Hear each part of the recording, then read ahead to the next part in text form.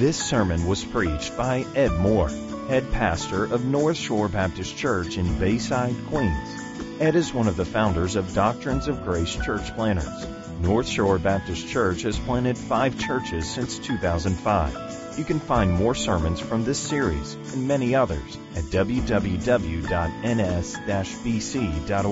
Please feel free to distribute this sermon to friends and family, but please do not charge for those copies or alter the content in any way. Please open your Bible to the 65th book of the Bible. And as you do, it's the book of Jude. Please listen as I read the first 4 verses and we'll go from there. Jude, a servant of Jesus Christ and brother of James, to those who are called, beloved in God, the Father, and kept for or in Jesus Christ. May mercy, peace, and love be multiplied to you. Beloved, although I was very eager to write to you about the common salvation, I found it necessary to write appealing to you to contend for the faith that was once for all delivered to the saints. For certain people have crept in unnoticed, who long ago were designated for this condemnation. Ungodly people who pervert the grace of our God into sensuality and deny our only Master and Lord Jesus Christ. And at this point, Jude stops and he gives them 3 illustrations from the Old Testament, which begs the question, why would he give these examples, and what are these examples? See if you can follow the argument as I read verses 5 through 7 in these 3 examples. Now, I want to remind you, although you once fully knew it, that Jesus, who saved a people out of the land of Egypt, afterward destroyed those who did not believe. And the angels who did not stay within their own position of authority, but left their proper dwelling, he has kept in eternal chains under gloomy darkness until the judgment of the great day. Just as Sodom and Gomorrah and the surrounding cities, which likewise indulged in sexual immorality and pursued unnatural desire, serve as an example by undergoing a punishment of eternal fire. And then he goes on to say that in like manner these people also rely on their dreams and defile the flesh, reject authority, and blaspheme the glorious ones. Here's the question. Why in the world did he include these 3 illustrations? And I'm going to tell you why I think he did. It may seem strange on the surface, but I think these examples are introduced in order to serve as an encouragement to believers. And here's why. Follow the argument.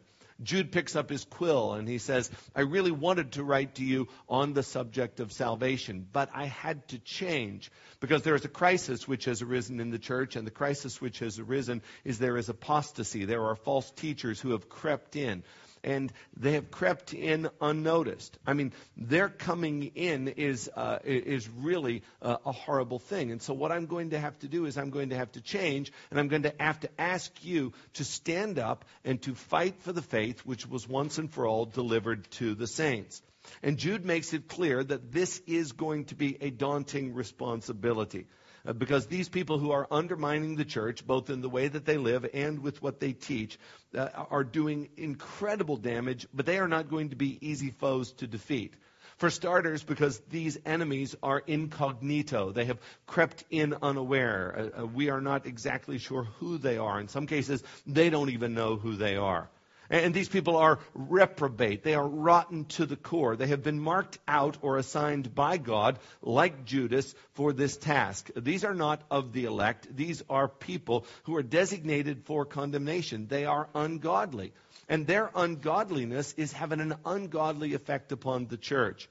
First of all, they are taking grace, and they are saying that it is grace, but they are twisting the grace of God and making it into a license for sin. There is an antinomian approach to their sanctification, doctrine of sanctification, and their Christology is always warped and flawed in that they denied Christ Jesus as their master.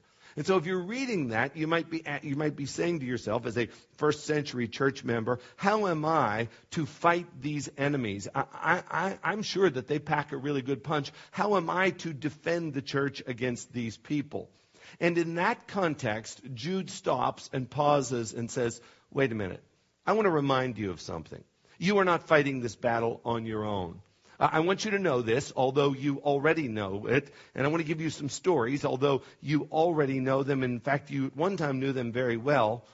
And let me give you these stories and tell you that these stories serve as illustrations to the fact that God has repeatedly demonstrated that he knows how to find and how to severely punish the ungodly.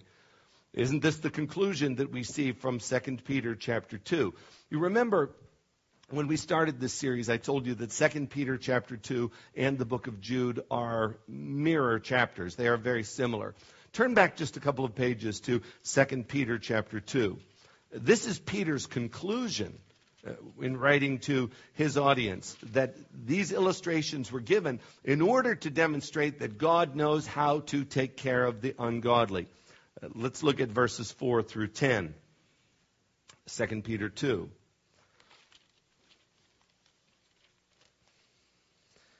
For if God did not spare the angels when they sinned, but cast them into hell, and committed them to chains of gloomy darkness to be kept until judgment.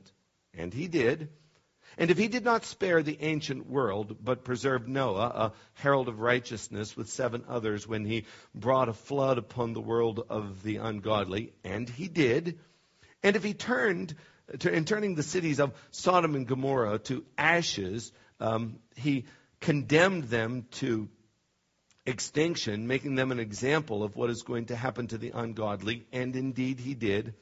And if he rescued righteous Lot, and indeed he did, greatly distressed by the sensual conduct of the wicked, for that righteous man lived among them day after day. He was tormenting his righteous soul over their lawless deeds that he saw and heard. And he did rescue Lot in that way.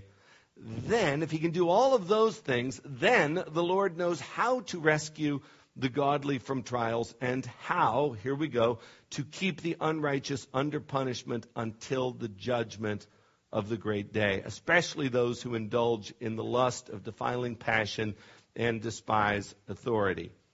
So if I'm reading Jude for the first time in the first century, and I am assigned the task of fighting for the faith against these ominous foes, I'm going to take great comfort in studying the history of the Old Testament and remembering again and again and again that I am not fighting alone.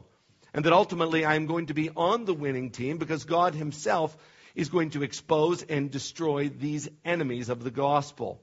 You see, what is amazing here is not the fact that God does this, but what is amazing is that God is pleased to use human instrumentality to accomplish this protecting and purging and even punishment in his church. He doesn't have to use anyone. He can take care of this church all by himself. He doesn't have to use me. He doesn't have to use you. But he is allowing us to be a part. He's giving us the privilege to be a part of it. I can remember God acting independently on his own in the church that I grew up in. There was a man in the church that was very critical of the ministry that was going on there. He was very critical of the pastor. And this was a pastor that you should not have been critical of. This was a very godly man that loved the congregation and was true to the Word of God. But he had been there for about a decade. And this man would always try to work things in the church to try to get the pastor removed. And I remember one Sunday night, he came to my father. And my father was never critical of the pastor. And he came to my father and he talked out of the side of his mouth and he said, "You know what we need, Charlie? We need a change around here. We need a change." And my dad said, "You know, you really shouldn't be talking that way about our pastor." He goes, "Yeah, well, I understand, but we need a change around here." Well, doggone it if that guy didn't drop dead that week of a heart attack. So they got the change. And I am not saying speak against the pastor and you will drop dead of a heart attack. No, I'm not saying that at all. It'll probably be cancer or something. So no, I'm not saying that at all. What I'm saying is God does not have to employ us in the defending of the church, but we are privileged to be a part of that.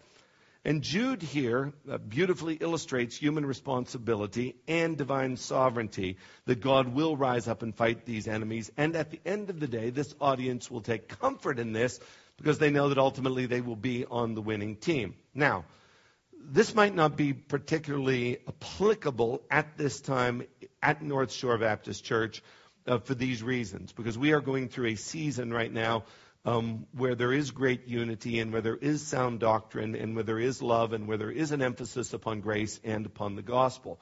But I want to tell you, those of you that do not attend this church, many of my colleagues, many of the men that I went to seminary with, many of my friends around the country right now are standing in a pulpit right now, literally right now, and they are looking in the faces of their enemies. And there is bickering and there is backbiting in the church, and there are teachers that have risen up that are teaching false doctrines, and it is a fight from one Sunday to the next.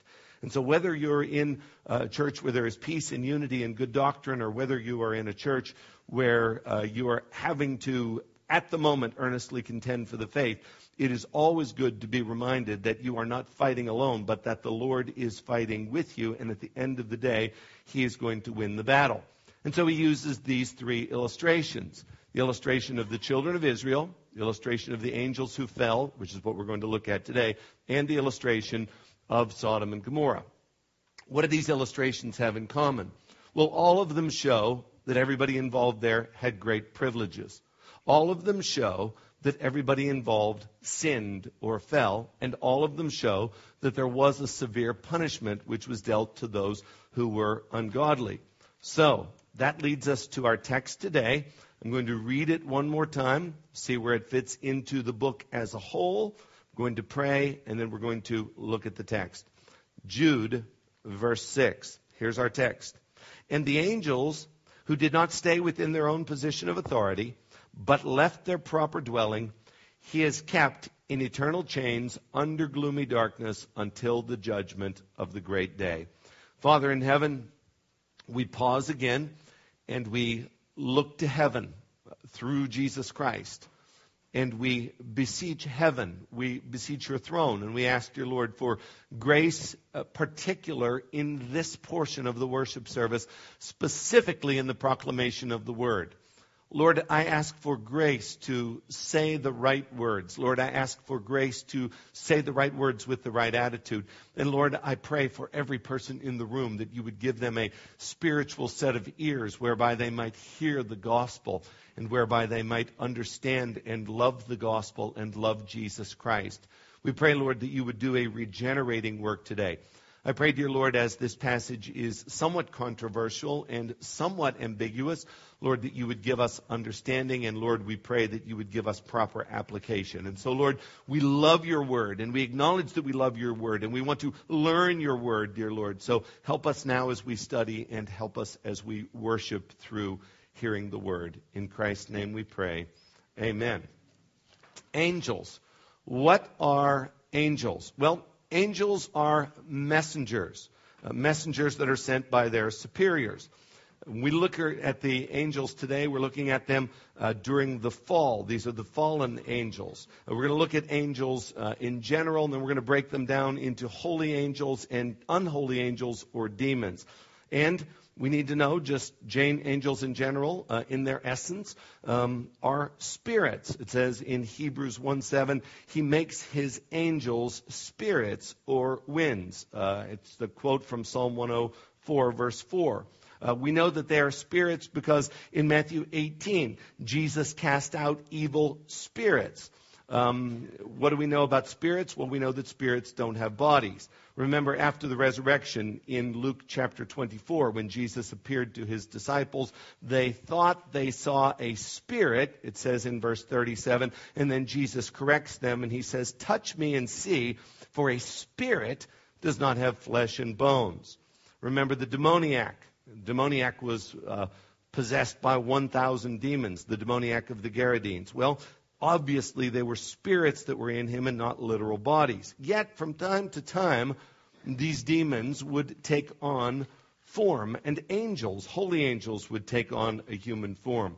When we look at the actions of angels, it is very clear that they are volitional creatures. They praise God. They defend the faithful. They wrestle. They eat.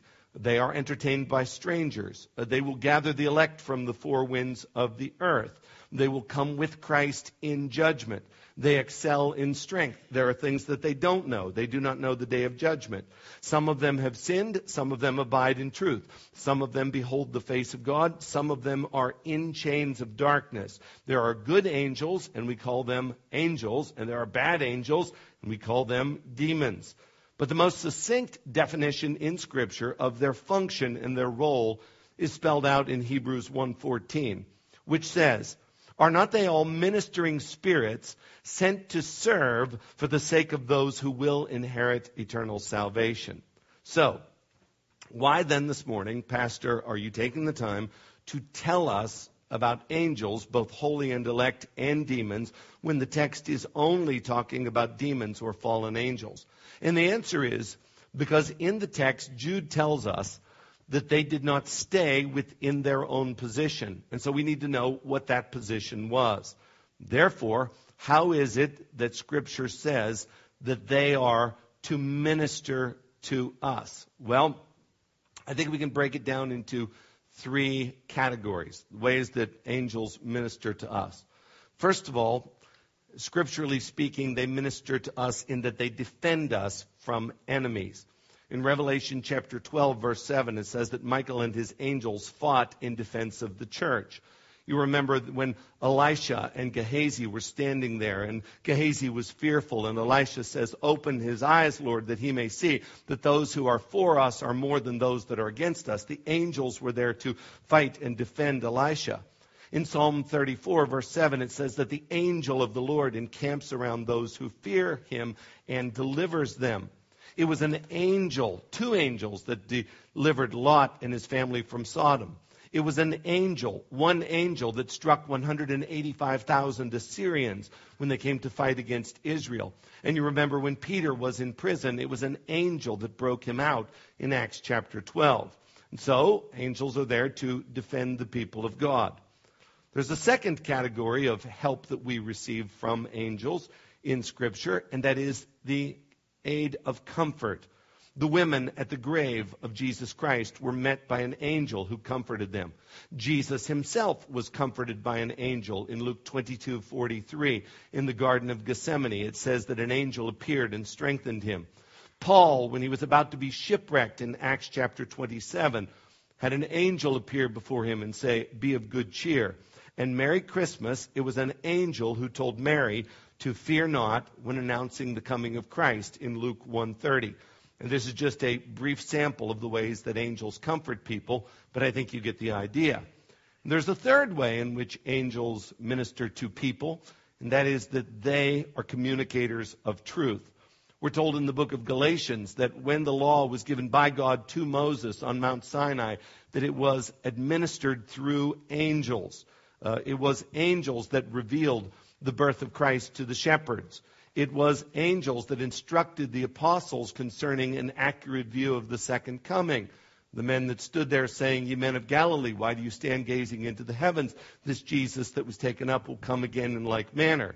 It was an angel that told Philip to catch up with the Ethiopian eunuch and to communicate the gospel to him. It was an angel that told Cornelius to pray and to go and get Peter to come to his house and share the gospel with him. And so their message is a message of truth. And it will always be a message of truth because Paul says that if I or an angel from heaven should preach to you any gospel other than the gospel which you have heard, let that person be damned or accursed, and that would include the angels. So what they will communicate is truth. Now, this is just a small sample of what angels do. But please note that every example that I have given you comes from Scripture, and that is intentional, and here's why. Because most sermons that you will hear today on angels will give you a little bit of Scripture, and then you will have several illustrations or stories from people in their modern day lives of how they have seen angels, or how their uncles saw angels, or how they went camping and they went out and they looked around and there were angels around their tent or whatever. Let me just say this. I am not here to criticize. I am not calling anyone a liar. I am open to the possibility of this because the Scripture says that we are to entertain strangers because some have entertained angels unawares. I'm open to the possibility of this, but I am also here today to say that I am very skeptical. And not only am I skeptical, but I don't need to go into these modern day stories when we have so much proof from the Bible of angelic activity. And so according to Scripture, generally speaking, what I have illustrated through the defending of people and through comfort and through the message of truth, this is the initial assignment and intent of God for angels as they minister to people. But now, by contrast, what about demons? What is their function? Well, again, this will be an extremely brief sample, but I think you know this. Demons are there to tempt. They are there to lie, to murder, to destroy, to harass, to cast into prison, to hurl fiery darts. God will turn individuals over to them to bind and to harden and to destroy and to bewitch. Angels who are demons are enslaving people. It says in 2 Timothy 2 that the devil has taken them captive to do his will. So there you have the holy angels. There you have good angels. There you have the background. With that in mind, what does our verse today say and what does it mean? And I just want to say a word about what it does not mean. This is not a verse about spiritual warfare and how to fight against demons and how to do exorcisms. This is an illustration, as I said, that God knows how to take care of these himself. But what does it say? It says, and the angels who did not stay within their own position of authority, but left their proper dwelling. Now, some would say that this refers to demons taking on human flesh and reproductive capabilities. They will put this together from the story of Job and the story of Genesis. You remember in the story of Job when the sons of God came to bring a report to the Lord, and then that phrase, sons of God, obviously is referring to angels. They will link that back to Genesis chapter 6. And in Genesis 6, it says that the sons of God went to the daughters of men. And then it talks about the children that they had and how large these children were and that they were giants. And some have speculated to say, well, what is happening here is the demons have fallen from heaven. They have taken on human flesh with reproductive capabilities. They have gone to women. They have mated with these women, and they have produced what is a half-demonic, half-human race, and that is what has happened there. All right. I understand where they are coming from. Certainly there are people who are good and godly who hold that position. However, I do not hold that position. I think that they are wrong. The reason I think that they are wrong is because the fall of the devil took place before there were the daughters of men. As Satan was working evil in the Garden of Eden before Eve ever had daughters. And the Scripture clearly says from Matthew 22:30, for in the resurrection they neither marry nor are given in marriage, but are like the angels in heaven. In other words, angels do not have reproductive capabilities. There's another thought concerning angels that fell from heaven. This is the thought that I'm going to present to you today, and I will say that this is my position. However, as I've studied it this week, I've come to discover that this is not as clear as I initially thought that it was. I will still hold it as my position. It is the standard evangelical position, and it says something along these lines. That Satan is Lucifer, and that he led a rebellion in heaven, a coup attempt, if you will, to overthrow God, and he convinced a third of the angels of heaven to join him. God became angry, and he cast them out of heaven. Now, this probably is the case, and I will say right now this is my position, but I'll also say that I could be convinced otherwise. But this is the position, but you cannot get this position from reading just one passage, and you cannot get it from just reading one book of the Bible. You have to do some math. And so let me walk you through where this position comes from. It starts in the book of Isaiah, chapter 14. How you are fallen from heaven, O Lucifer, son of the morning. How you are cut down to the ground, you who weaken the nations. For you have said in your heart, I will ascend into heaven. I will exalt my throne above the stars of God. I will also sit on the mount of the congregation of the farthest sides of the north. So what he's saying here, we can continue to read, is that he is going to, in a sense, put himself above God or dethrone God. I will ascend above the heights of the clouds. I will be like the Most High.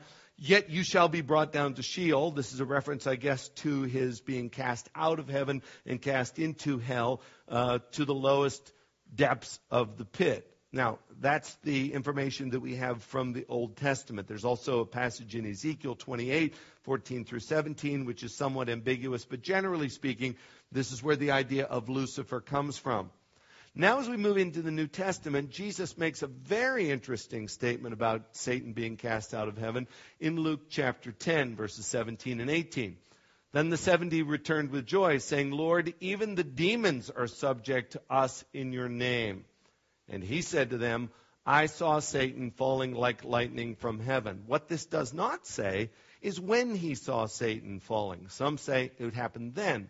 Some say it happened before the fall in the garden. We're not sure when it happened, but there's this dismissal of Satan out of heaven, being cast down. Now, where do his followers come from that we now call demons? Well, we have to get that from the book of Revelation, chapter 9, verse 1. Then the fifth angel sounded, and I saw a star fallen from heaven to the earth. To him was given the key to the bottomless pit. So since the star is referring to the devil, we're going to have to use that to make the connection with his followers, which we would get in Revelation chapter 12, verses 7 through 9. And war broke out in heaven. Michael and his angels fought with the dragon, and the dragon and his angels fought, but they did not prevail, nor was there a place found for them in heaven any longer. So the great dragon was cast out, that serpent of old, called the devil and Satan, who deceives the whole world. He was cast to the earth, and his angels were cast out with him. How do we know that it was a third of them? The only place that we can get that is from this same chapter, back in verse 4, which says, his tail drew a third of the stars of heaven and threw them to the earth. So since it says that a star represents the devil and a third of the stars fell to the earth, then we make the conclusion that it was a third of the angels. And the dragon stood before the woman who was ready to give birth and to devour her child as soon as it was born. Now, again, I will say that this currently is my position, and I'll be fine with that. I'll say that I'm fine with that for now. But I'll also say that after studying this week, if you have another position and you would like to convince me of something other than this as far as the timeline and how many of them there were and exactly how it happened, I would be open to listen to that. But be that as it may, these are some of the particulars. Now, when it happened, how many it happened to, how it happened, we don't know. But there is an unambiguous statement in Scripture that spells out exactly why it happened. And this is something which I am not open to changing my mind on, and that is this. The reason why the devil and his demons were cast out of heaven was because of pride. That's the one thing I will not back down on, because we have a clear statement on that in 1 Timothy chapter 3, verse 6, speaking of why we should not lay hands quickly on someone to be an elder. It says, he must not be a recent convert, or he may become puffed up with conceit or pride and fall into the condemnation of the devil. Clearly, what happened to the devil was a matter of pride. These demons were not content with their position. So, whether there was a coup attempt or not, or whether it was something else, what we do know is that they thought more highly of themselves than they should have thought. They left their first estate. They left their position of authority. They left their proper dwelling sometime between the end of creation and the fall of man. How do we know it was in that period? Well, we know it was in that period because when God looked at his creation, he looked at everything that he had made and said, it is good. And then somehow this serpent comes into the Garden of Eden, and at that point we realize that there is something which is bad. But this is what happened. Now, let me say something about the fall of the demons. It is very different than our fall. Our fall is through our federal head, Adam. Through one man, sin entered the world, and death through sin. Their fall was an individual decision fall. Concerning the angels who fell, we are not given enough information here to be explicit and to spell out exactly what happened. And we do not want to speculate. But the bottom line is this. They were not content. They were filled with pride. And they did not want to serve and praise the Lord, as was described earlier in the passage, through serving him and being sent wherever he would send them to go. They thought that they deserved better.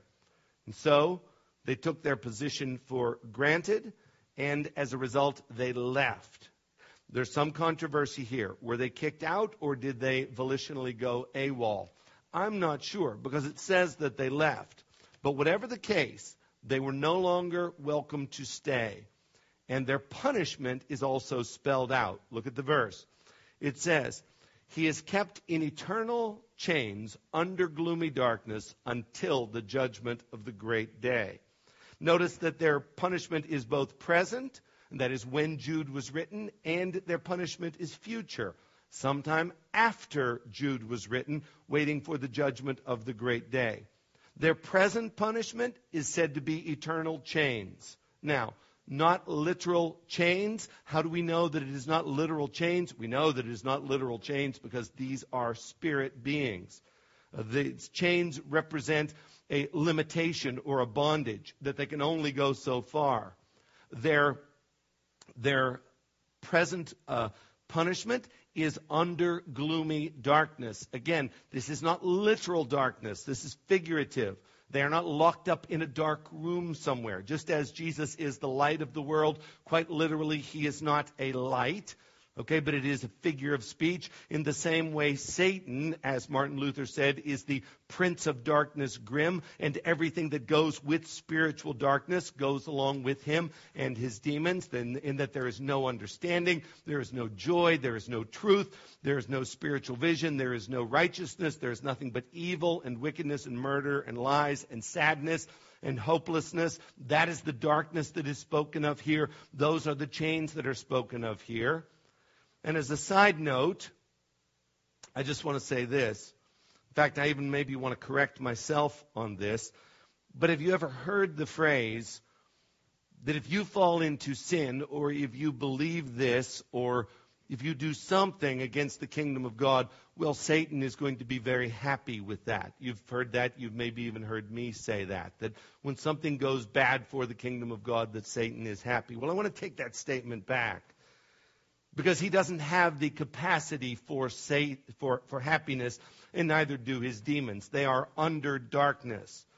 You'll hear sometimes people say, well, the demons had a party when Jesus was crucified, but then when he rose from the dead, the party was over. No, they were not having a party. I saw Satan laughing with delight the day the music died. No, Satan does not laugh with delight. And it's going to get worse when he is cast into hell.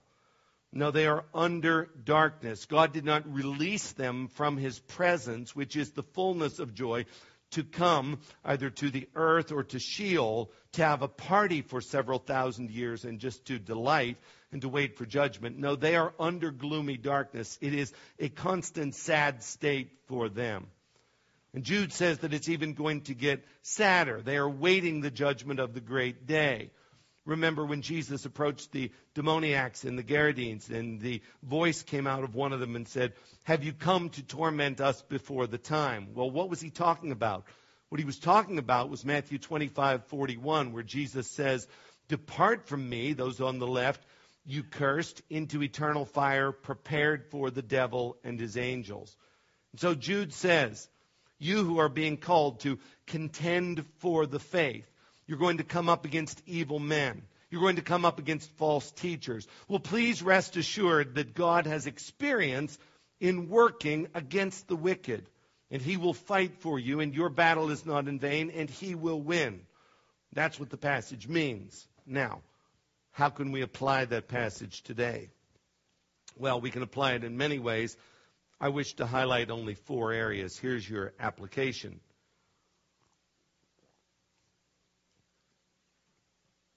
Number one,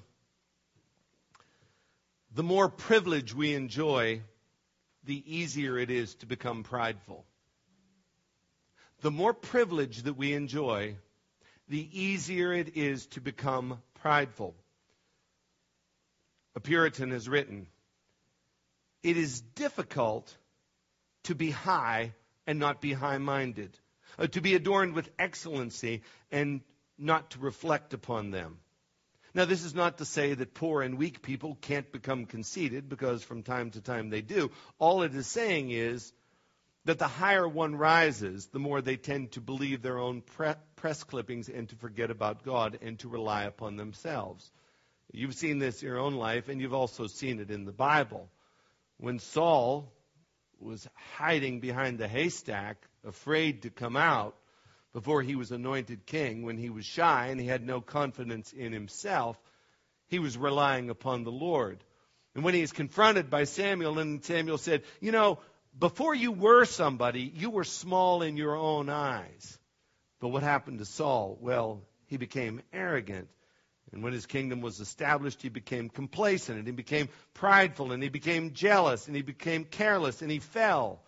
You'd think that David would have learned the lesson.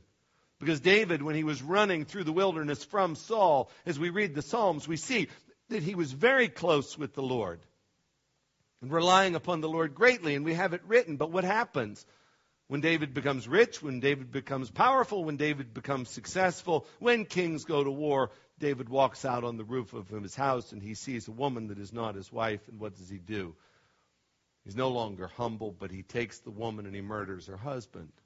Why?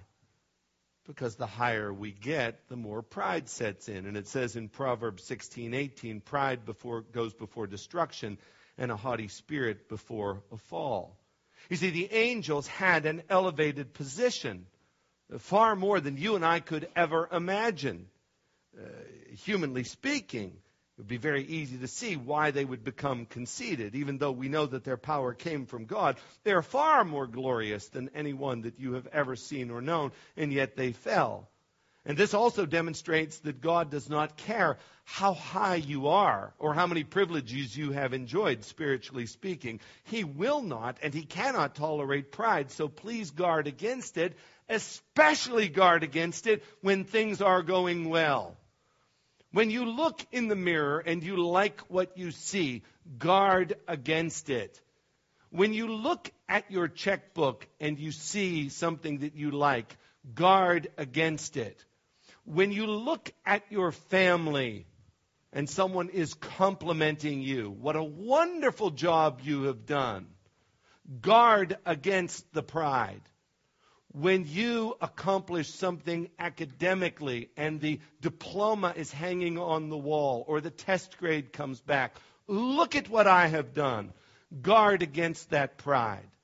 Yes, the blessings of God are to be enjoyed. But when we take that joy and turn it into pride, it is a hideous sin. And the higher one goes, the easier it is for them to become prideful. Pride goes before a fall. Closely related, the second point of application is this. You know that God hates pride and that he will punish it harshly. Well, here you go. Discontentment is a gross form of pride. Discontentment is a gross form of pride. And having it all does not breed contentment. Humility does. If you said to yourself, if I just had, and then fill in the blank, I would be content, you are lying to yourself. You can get it and you will not be content. Celebrities. And again, I don't know any celebrities other than Harry Dog, the mascot for the University of Georgia. I don't know celebrities. Celebrities, though, for the most part, may be content people. But if they are content, they are doing a very good job of hiding it because from the outside, they appear to be miserable. Having it all does not make you content, and discontentment is a horrible form of pride. The discontentment says, I deserve better than what I am getting right now. This week, ironically, the California Angels signed a baseball player, Albert Pujols, arguably the best player over the past decade. They signed him, put your seatbelts on, to a contract of $254 million over a 10-year period. On that same day, they signed a pitcher by the name of C.J. Wilson to a contract of only $77 million over 5 years. And as C.J. Wilson was being interviewed, the press reporter asked this question. I couldn't believe my ears. Do you feel disrespected by Albert's contract? I just signed for $77 million. Do you feel disrespected?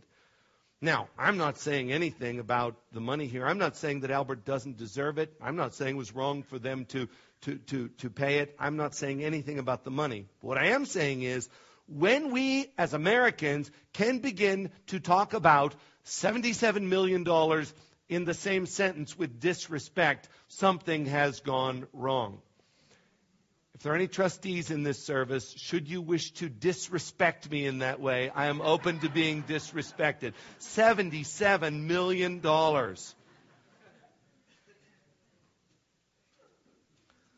Listen closely. The Angels had a much higher position than C.J. Wilson will ever have. But in some way, they felt disrespected. They were not content. Do you know what drives Amway? The evil empire of Amway. And I'm glad that this is being recorded, and I hope it goes out to everyone across America and they listen to this. I hope any of you who are a part of multi-level marketing schemes will know to stay away from me when it comes to this and how I feel about these things. I am not interested in selling your soap. But do you know what drives Amway? Discontentment. Because the first question that will be asked when they are trying to recruit you is this: could you use some extra money? And I always answer in this way: you know, that's the one thing I just don't need. I've got so much money right now, I don't know what to do with it. If I had any more money, I don't know what I would do. No, I'm not really interested in money. Is there any other reason you'd like me to sell your soap? Well, the conversation ends right there. What is it driven by? It's driven by the fact that they will assume that people are discontent. And 1 Timothy 6:6 says that there is great gain in godliness with contentment. These angels were not content. Now, by contrast, look at the Apostle Paul, who was beaten 5 times with 39 lashes, who was shipwrecked, who spent a night and day in the deep, a person who at the end of his life only had Luke with him, and all have forsaken me, and Demas has forsaken me, having loved this present world. What does Paul say about his situation? From prison, in Philippians 4:11, he says, I have learned in whatever situation I am to be content. You want to call yourself humble? You want to say that you're not prideful? Well, a true test of that would be contentment. The angels who fell, and it cost them dearly, the angels who fell simply were not content. They thought they were going to be able to beat heaven in some way, to beat the presence of God. Oh, were they mistaken. The third point of application is this: sin, and sin in whatever form you would like to put it, rebellion, pride, discontentment, sin, here we go, produces sadness. Sin produces sadness. They are, as the text says, in chains under gloomy darkness. Chains under gloomy darkness. I don't know how they thought they were going to improve upon heaven, but they gave it a shot. Today, I want you to know that sin makes you sad and sin makes you stupid. Listen to me, you rebels of God who are discontent with His plan for your life. You who are living in sin, you who are seeking pleasure through sin, you who are rejecting Christ. It doesn't work. You can talk to any person in this room and ask them, is sin paying off? Tell me the things that you've tried, whether it is adultery or whether it is drug abuse or whether it is some form of thievery, or whether it is any form of licentiousness, interview the people around you and ask, well, now how is that working out for you? And the answer that you will get is vanity, vanity, all is vanity. There is no joy to be had there. It is all a hoax. It is a mirage. It is a facade. It is a lie. And the agony these demons must be sensing now, not only because they are in gloomy chains under darkness, but the agony that they must be feeling because of what they lost. Because they have memories. They can remember what it was like to behold the glory of Christ and to be with the other angels and to be given the privilege of being a servant of God and knowing the joy that would have been theirs. But now, what are they feeling? Gloomy chains under darkness. I'm reminded of Mike Webster. In case you don't know who Mike Webster is, he was the center for the Super Bowl championship Steelers teams of the 1970s. He has 4 Super Bowl rings. You know that when Mike Webster died at the age of 50, he died a homeless man. He died living in his truck, and one of the windows didn't even have a window. It didn't have glass in it. It was just a plastic bag. He had lost everything. Now, listen, there are plenty of homeless people today who are miserable. I'm sure that there is not a lot of happiness any way you look at it in being homeless.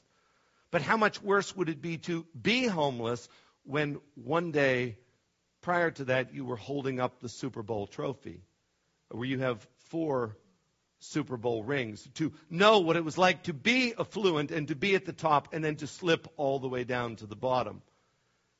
How do these angels feel in gloomy chains under darkness, knowing that one day they were with the Lord? I want to tell you, if you end up in hell, and some of you will, I don't say that flippantly. I'm your pastor. I love you. You are people. I love you. But some of you will end up in hell. You will remember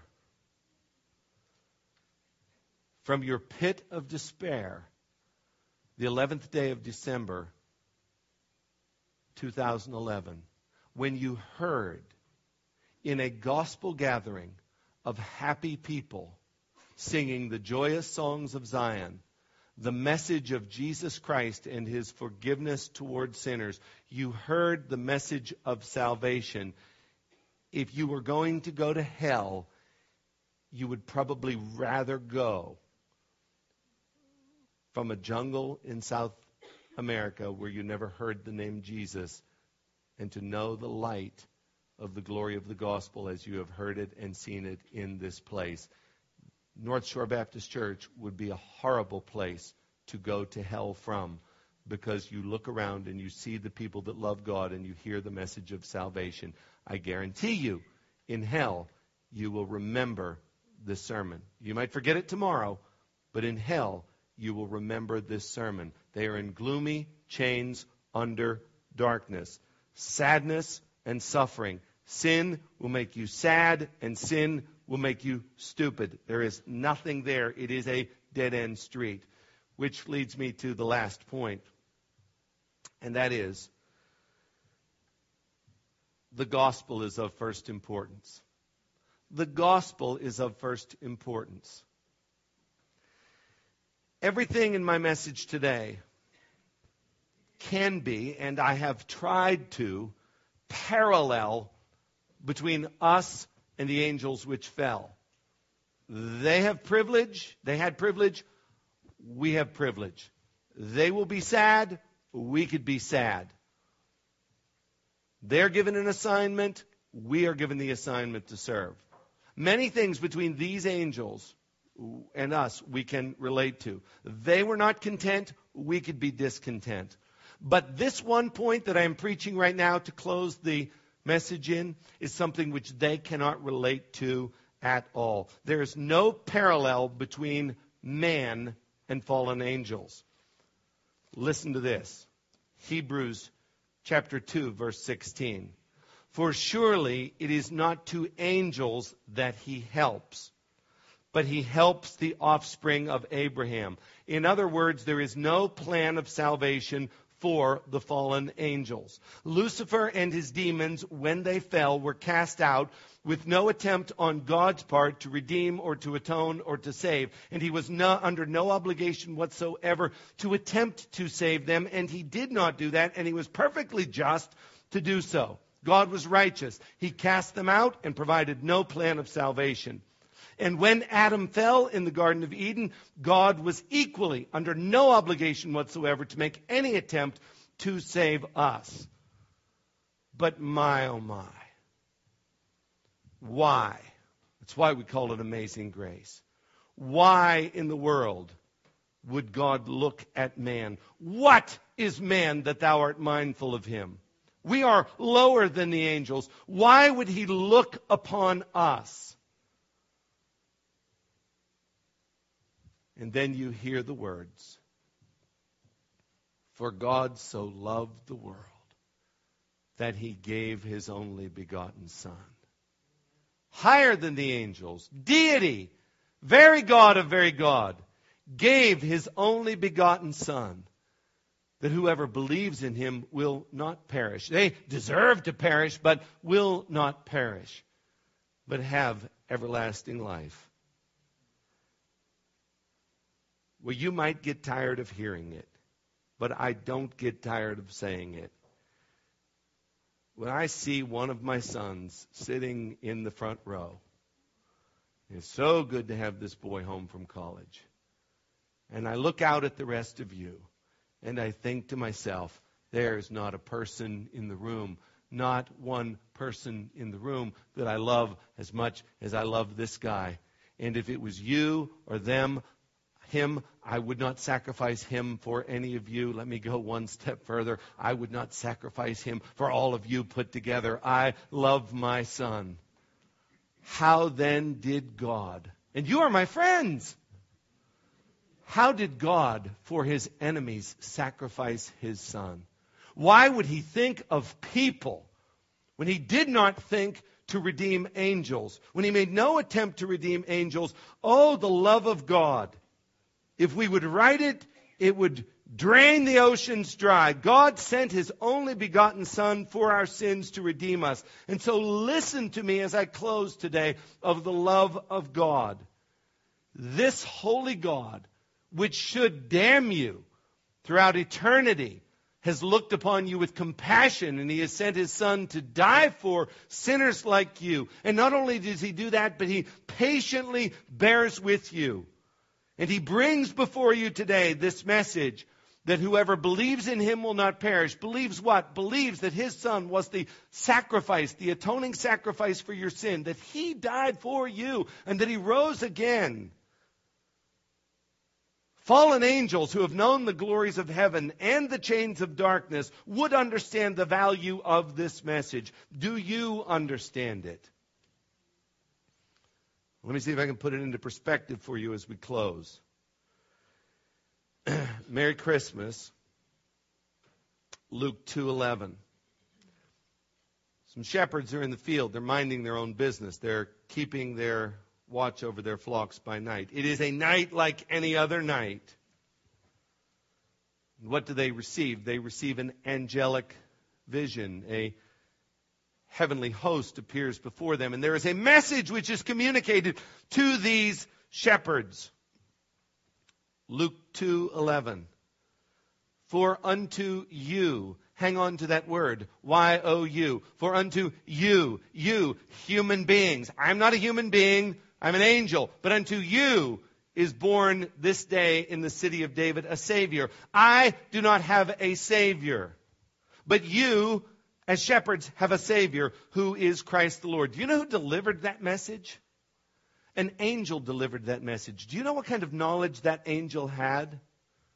Not just where the baby would be and what he would be wrapped in, but that angel had a knowledge and a memory which would go back to the fall of Lucifer in heaven. And some of his former comrades he had seen cast out of heaven. And maybe he himself was perhaps recruited to be a part of that coup attempt. I'm speculating there, please. I'm not saying that that was the case. But he had a full knowledge that angels have fallen and that there has been no attempt to redeem them. But now he goes and he reports to people like you and me, flesh and blood, sons of Adam, unto you this day is born in the city of David a Savior who is Christ the Lord. And he was born in Bethlehem. And he lived. Oh, did he live? No man ever spoke the way that he spoke. He lived and he lived and he lived and he did not sin and he fulfilled the law of God and he died. Oh, he died. He died at the hands of God Almighty and paid for our sins, and he paid for them all, and it is said, it is finished. He paid for those sins and he rose again and he's alive. He's alive forevermore, and he's alive today, and he's alive to be your Savior. And so, like the angelic host, I say to you, that there is a Savior who is Christ the Lord. And the ultimate expression of discontentment and pride, which will damn you forever to hell with no escape, is to listen to this gospel message and to walk out that door and to say to God Almighty, no thank you. No thank you. The most wicked expression that you are capable of making is to hear this message today and to reject it. That will land you in hell. He has sent his Son to die for your sins. Why? Throughout eternity, we will never be able to answer that question, but I am so glad he did, because he certainly did not have to. Praise his holy name. Father in heaven, we are prideful. We are discontent. We are forgetful. Lord, we are wicked. You are good. You are glorious. You are compassionate. And Lord, you are the one that has saved us. So Lord, we thank you for that. And Lord, in your good mercy, I thank you that you did not save the angels, for you did what is right. Lord, I just want to pray that we would learn from their example. And I want to thank you, Lord, that ultimately you have expressed and will continue to express that you will defend your people and you will defend your church. Oh Lord, with these truths in mind, help us to stand up and to earnestly contend for the faith. This we pray in Jesus' name. Amen. Thank you for listening to the sermon from Doctrines of Grace Church Planners. If you would like to learn more about Doctrines of Grace Church Planners or support our church planning efforts in the New York City area, please visit www.dg-cp.org.